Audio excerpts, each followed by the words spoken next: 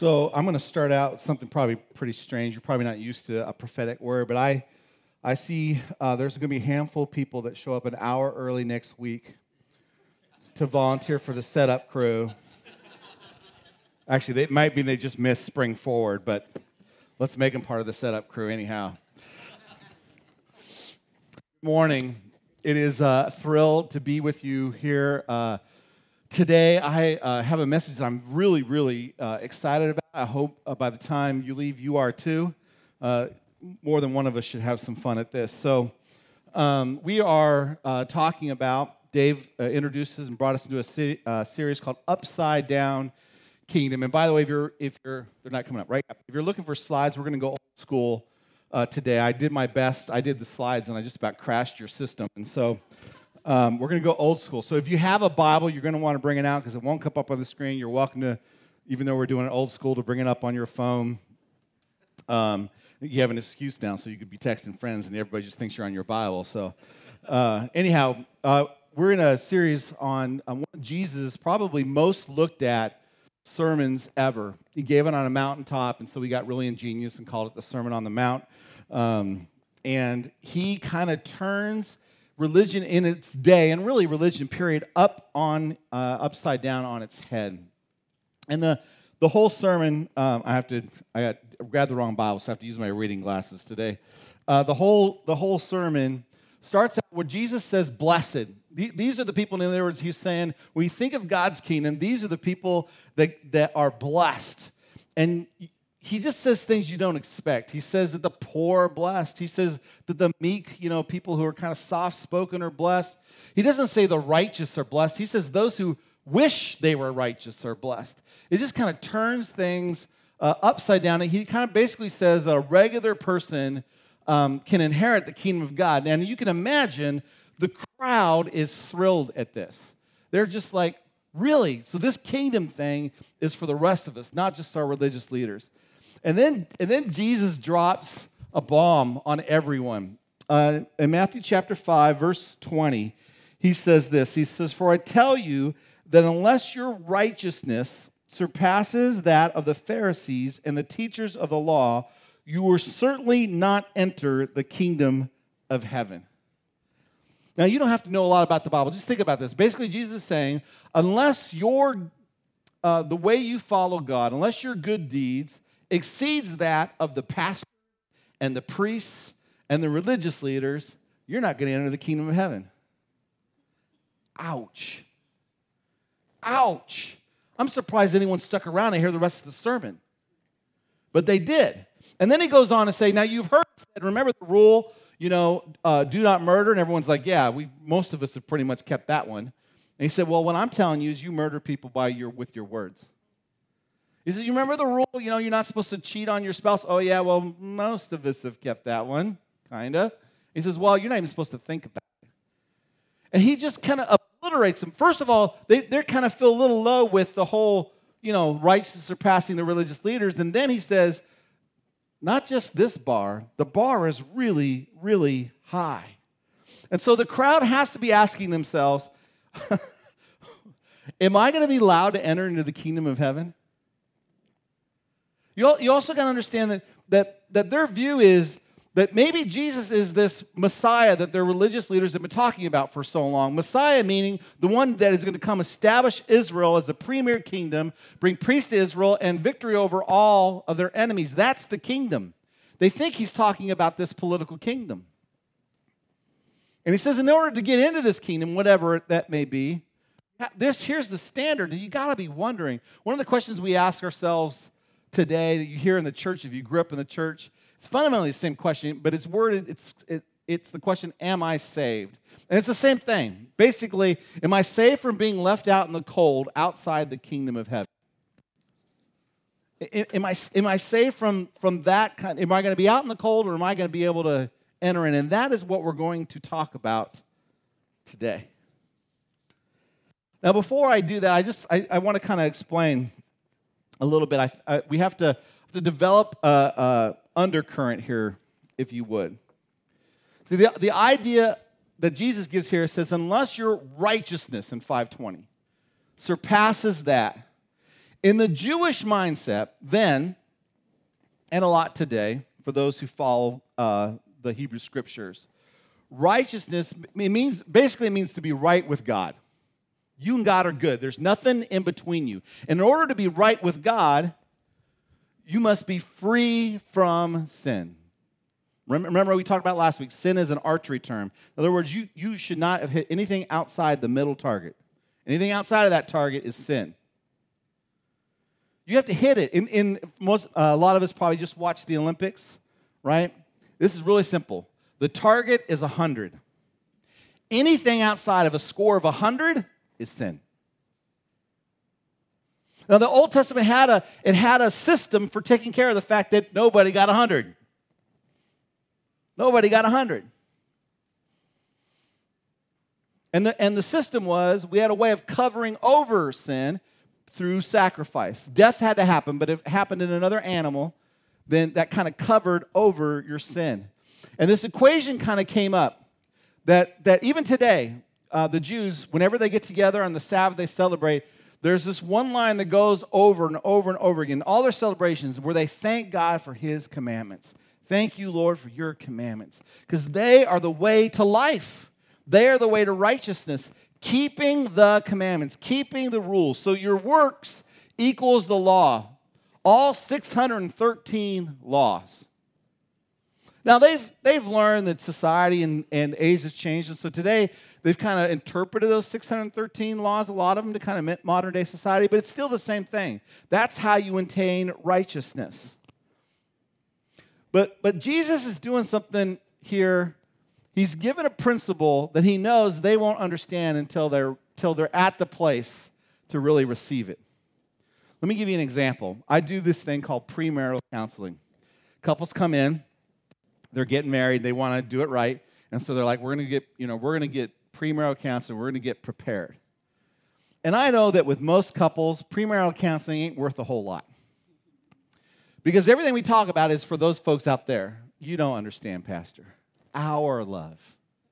We don't have any problems. We agree on everything.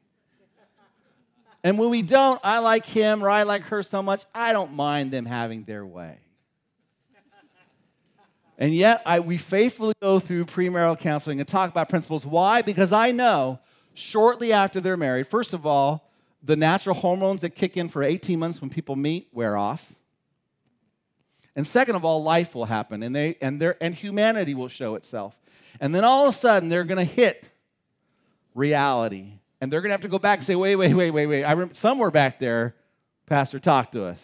He gave us some principles. We went to the and then all of a sudden it's useful. In essence, this is in essence a lot of this sermon. Jesus is doing the same thing. He's giving them stuff they kind of understand, but they don't completely get it, and they won't until he's done with his mission.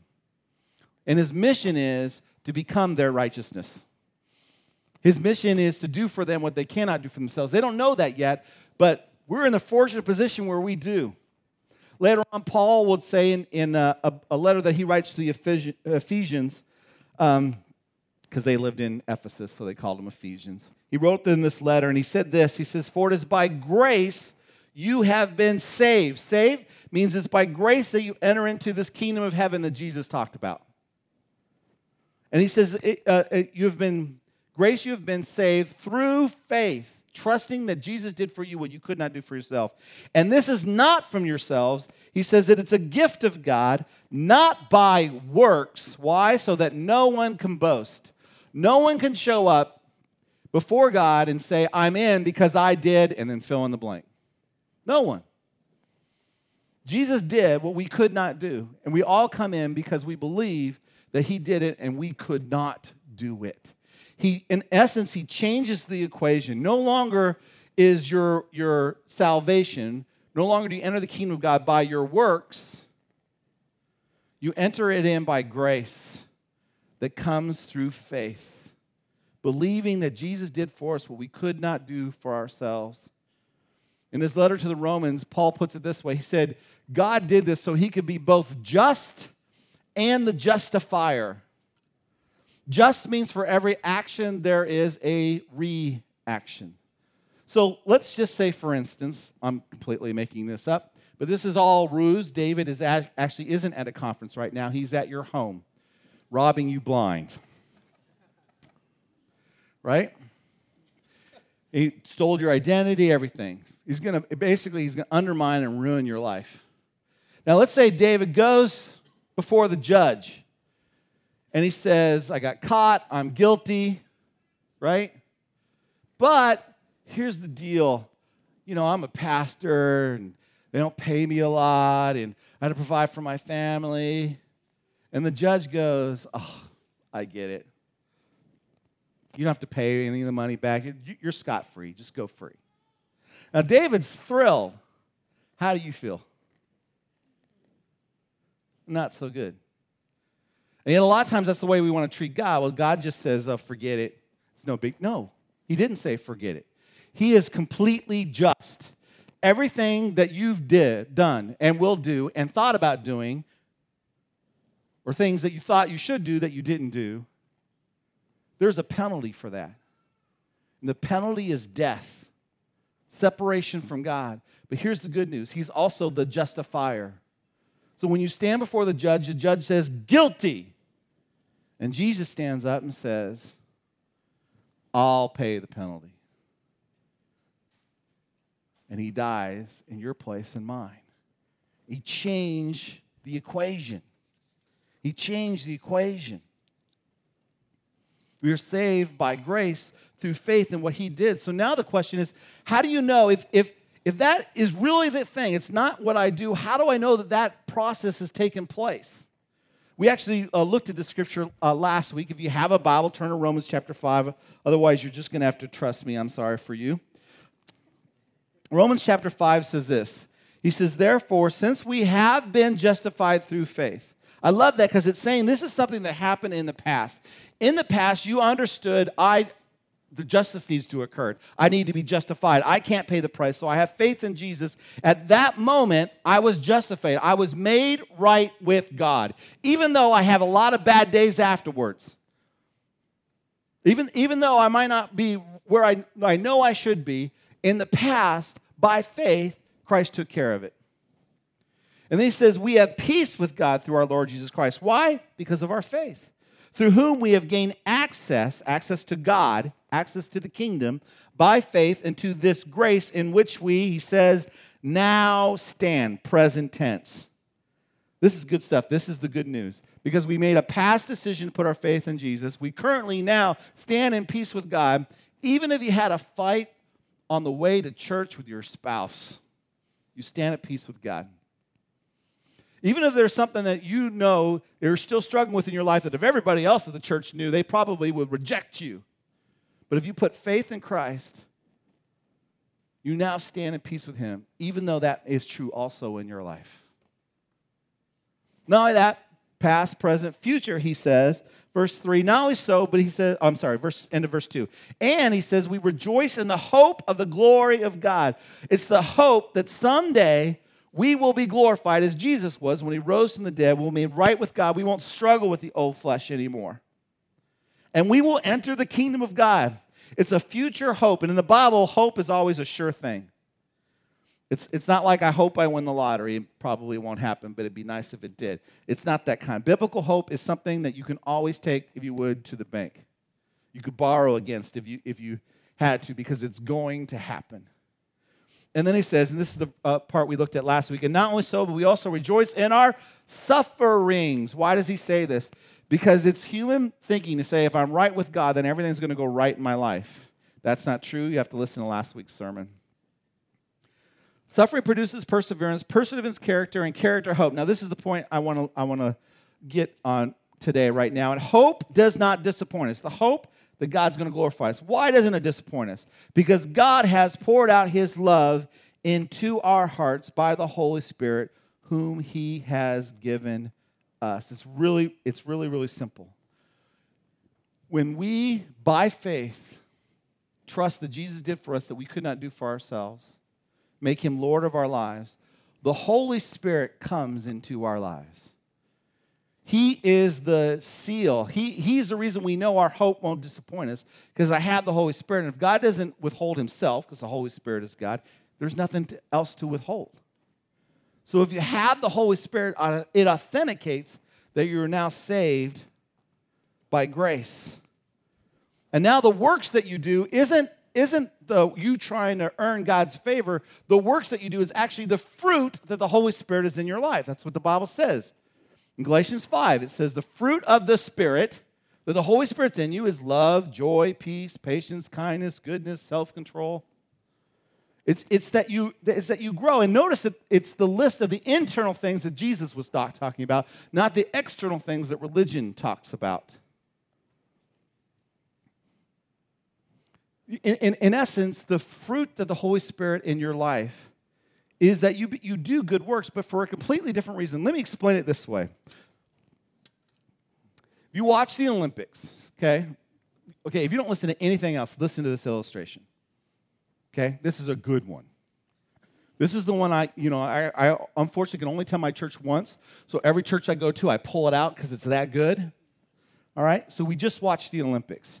And one of the things that I love watching was the snowboard when they go down and they have to do the twirls and obviously I don't know about snowboarding, but just pretend I do.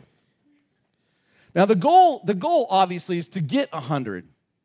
And though from time to time they give people 100, it just means that they're 100 for now, because 10 years from now they'll be doing things they couldn't do. So it's really not 100, but it's 100 for now. But usually it never happens.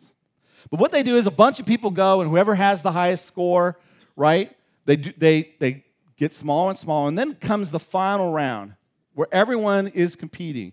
And what they do is you get 3 tries to get the best score possible. And occasionally what happened is in their first run, this happened for a couple of Americans who won gold, they got a phenomenal score. 95 point, 98 point, whatever. They got a phenomenal score, okay?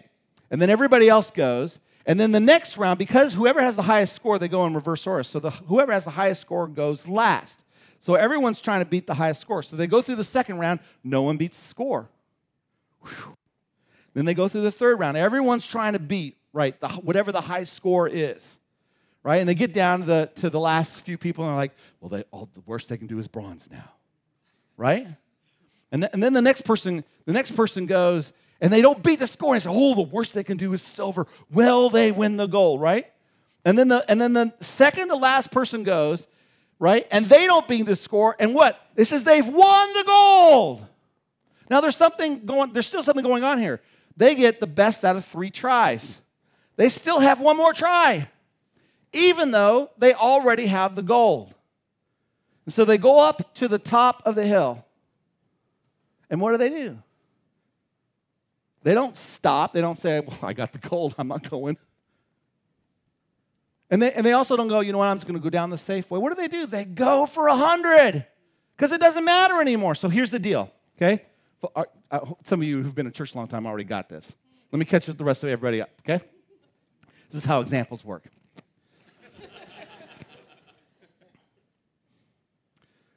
Jesus won the goal for us. Jesus got the perfect 100. Not just, by the way, the perfect 100 for a generation. The perfect 100 for all generations. It can never be beat. And it is the only thing, by the way, that makes you right with God. The only thing. His perfect 100. And so when you by faith, put your trust that Jesus did for you what you could not do for yourself, he paid the price. At that moment, you get the perfect 100. At that moment, you get the gold. You are in. There's nothing you can do. No fall that can happen, no going over the ledge, no injury that can happen that can keep you from getting the gold, getting into the kingdom of heaven. It is a done deal. But here's a mark of somebody that it's truly happened to. They don't stand at the top of the hill and go, well, I won the gold, I'm done. They don't do that. And then they'll go, well, you know what, since I am, God did that, maybe I should do something, I'll just kind of ease down the hill. No, there's still work to be done. As a matter of fact, they're freer. That's the great thing. You've won the goal. They try to do tricks they've been wanting to do the entire time, but they didn't dare do because they might stumble and lose the goal. But now they have the gold, so it doesn't matter. So now they're trying their best to do impossible and insane things. So now works becomes more important, not less, more important. Why? Because the consequences don't matter. But that doesn't mean trying doesn't matter. Are you tracking with me? This means yes, this means no. You tracking with me? Okay. I'm sorry that was such a long introduction.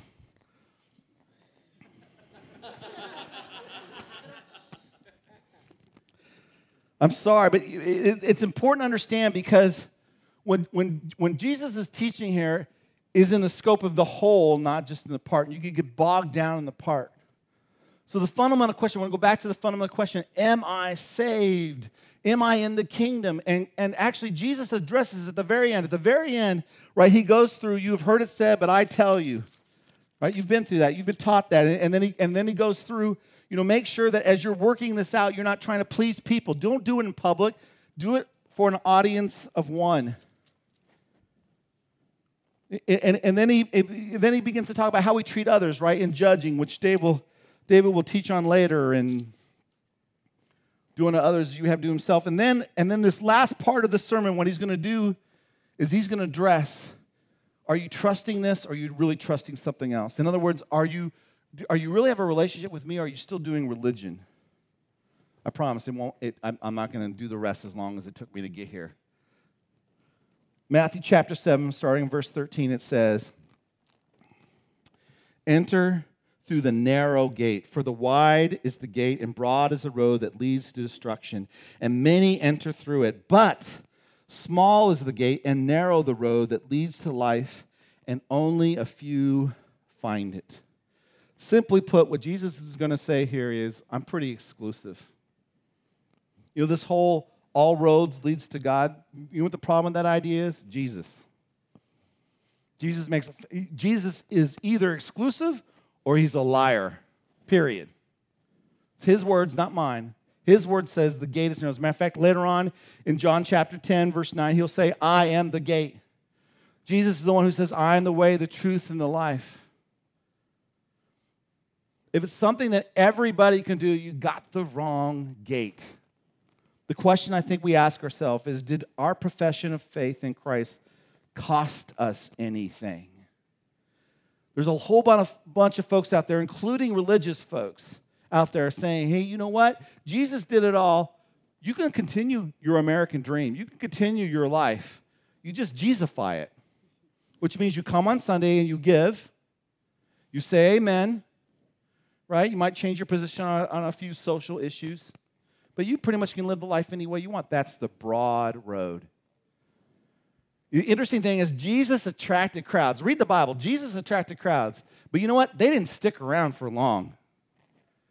Because the cost of following Jesus is high. Right? Everyone loves in the past I was justified, presently in peace, and in the future I have a hope. Who wouldn't sign up for that? But the next two verses say, and also rejoice in your suffering. I'm out. And that's what Jesus is saying. There's many here that they're going to tell you, I got a doable way for this for you. He says, avoid that way. Avoid that way. And then he goes on to say, watch out for false prophets or preachers or teachers or priests or televangelists or whatever. They come to you in sheep's clothing, but inwardly they are ferocious wolves. By their fruit you will recognize them. Do people pick grapes from thorn bushes or figs from thistles? Likewise, every good tree bears good fruit. When he says good fruit, think of what he's been talking about. It's an eternal love. It's internally. It's not the external. It's not that they're a good preacher or communicator or they have 3 ways to success. It's that internally they love Jesus, and you can see that because they're a person of patience. They're a person of kindness. They're a person of joy. Not just on stage, not just in their books, but in their lives. A good tree cannot bear bad fruit, and a bad tree cannot bear good fruit. Every tree that does not bear good fruit is cut down and thrown into the fire. In other words, Jesus says, I'm not impressed with them. Thus, by their fruit, you will recognize them. In short, did your profession of faith in Christ change your life? Not only did it cost you something, did it fundamentally change your life? Are you bearing fruit? Again, the fruit being love, joy, peace, patience, kindness, goodness, faithfulness, gentleness, and self-control. Notice Jesus doesn't say, you will know them because they get a high score. They're really religious people. They keep Sharia law. They keep the Old Testament law. They keep the Ten Commandments. They keep the whatever. He doesn't say that.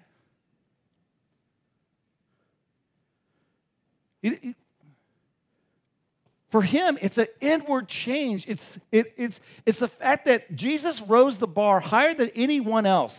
He made all the other rules actually look small because he went internally. And yet people like to hear him. Why? Because there was just an acceptance in his life. When he looked at you, even though you knew that he believed the standard was high, he looked at you as if, you know what? You're worthy of gold.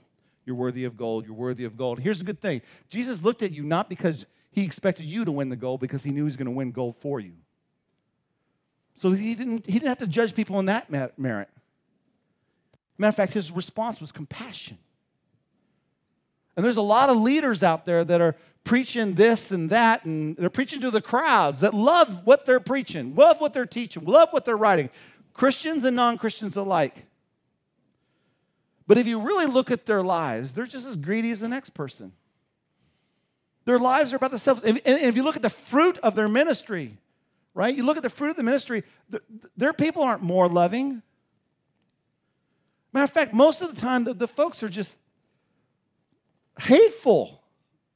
They might stand behind the Bible, but they're just hateful. The fruit of someone who's really following Jesus is the people who are following them are growing in compassion, are growing in love, are growing in peace. And by the way, they're growing in such a way that if they don't get healed, God is still good. If their bank account doesn't grow, they can still count on him. Why? Because it's an internal, not an external thing. And then he says this, verse 21, "Not everyone who says to me," this should shake us to the core, "Lord, Lord." They know the right title. So he's not talking about those outside. He's those who are talking about religiously inside will enter the kingdom of heaven. But only he who does the will of my Father who is in heaven. Many will say to me on that day, "Lord, Lord, did we not prophesy in your name? Didn't we just say things that were going to happen and they happened?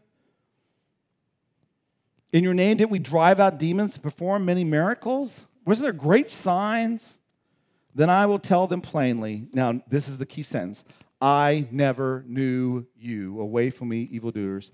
He never knew them. That is the fundamental question. Not what did you do? Who do you know? Jesus' words, not mine. Who do you know?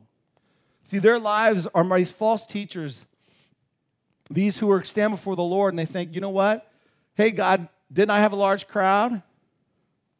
And Christ said, well, let's talk about your heart. They'll say, hey, didn't I do some good? And he'll say, well, let's talk about what you really cared about. Didn't I say to folks that certain things were wrong? Yeah, but what did you do that was wrong? And he will expose them all the way down the line. So the last is not just, did your faith cost you? Did your faith change you? But the last one is, what will Jesus say about you? In essence, will he say, I know you. I know you. You're somebody new. See, I got some news for you and me as well. Somebody once said there'll be 3 surprises in heaven. The first surprise is the people you thought would be there that aren't. The second surprise is the people you didn't think were going to be there, and they're there. And then the third surprise is that you're there.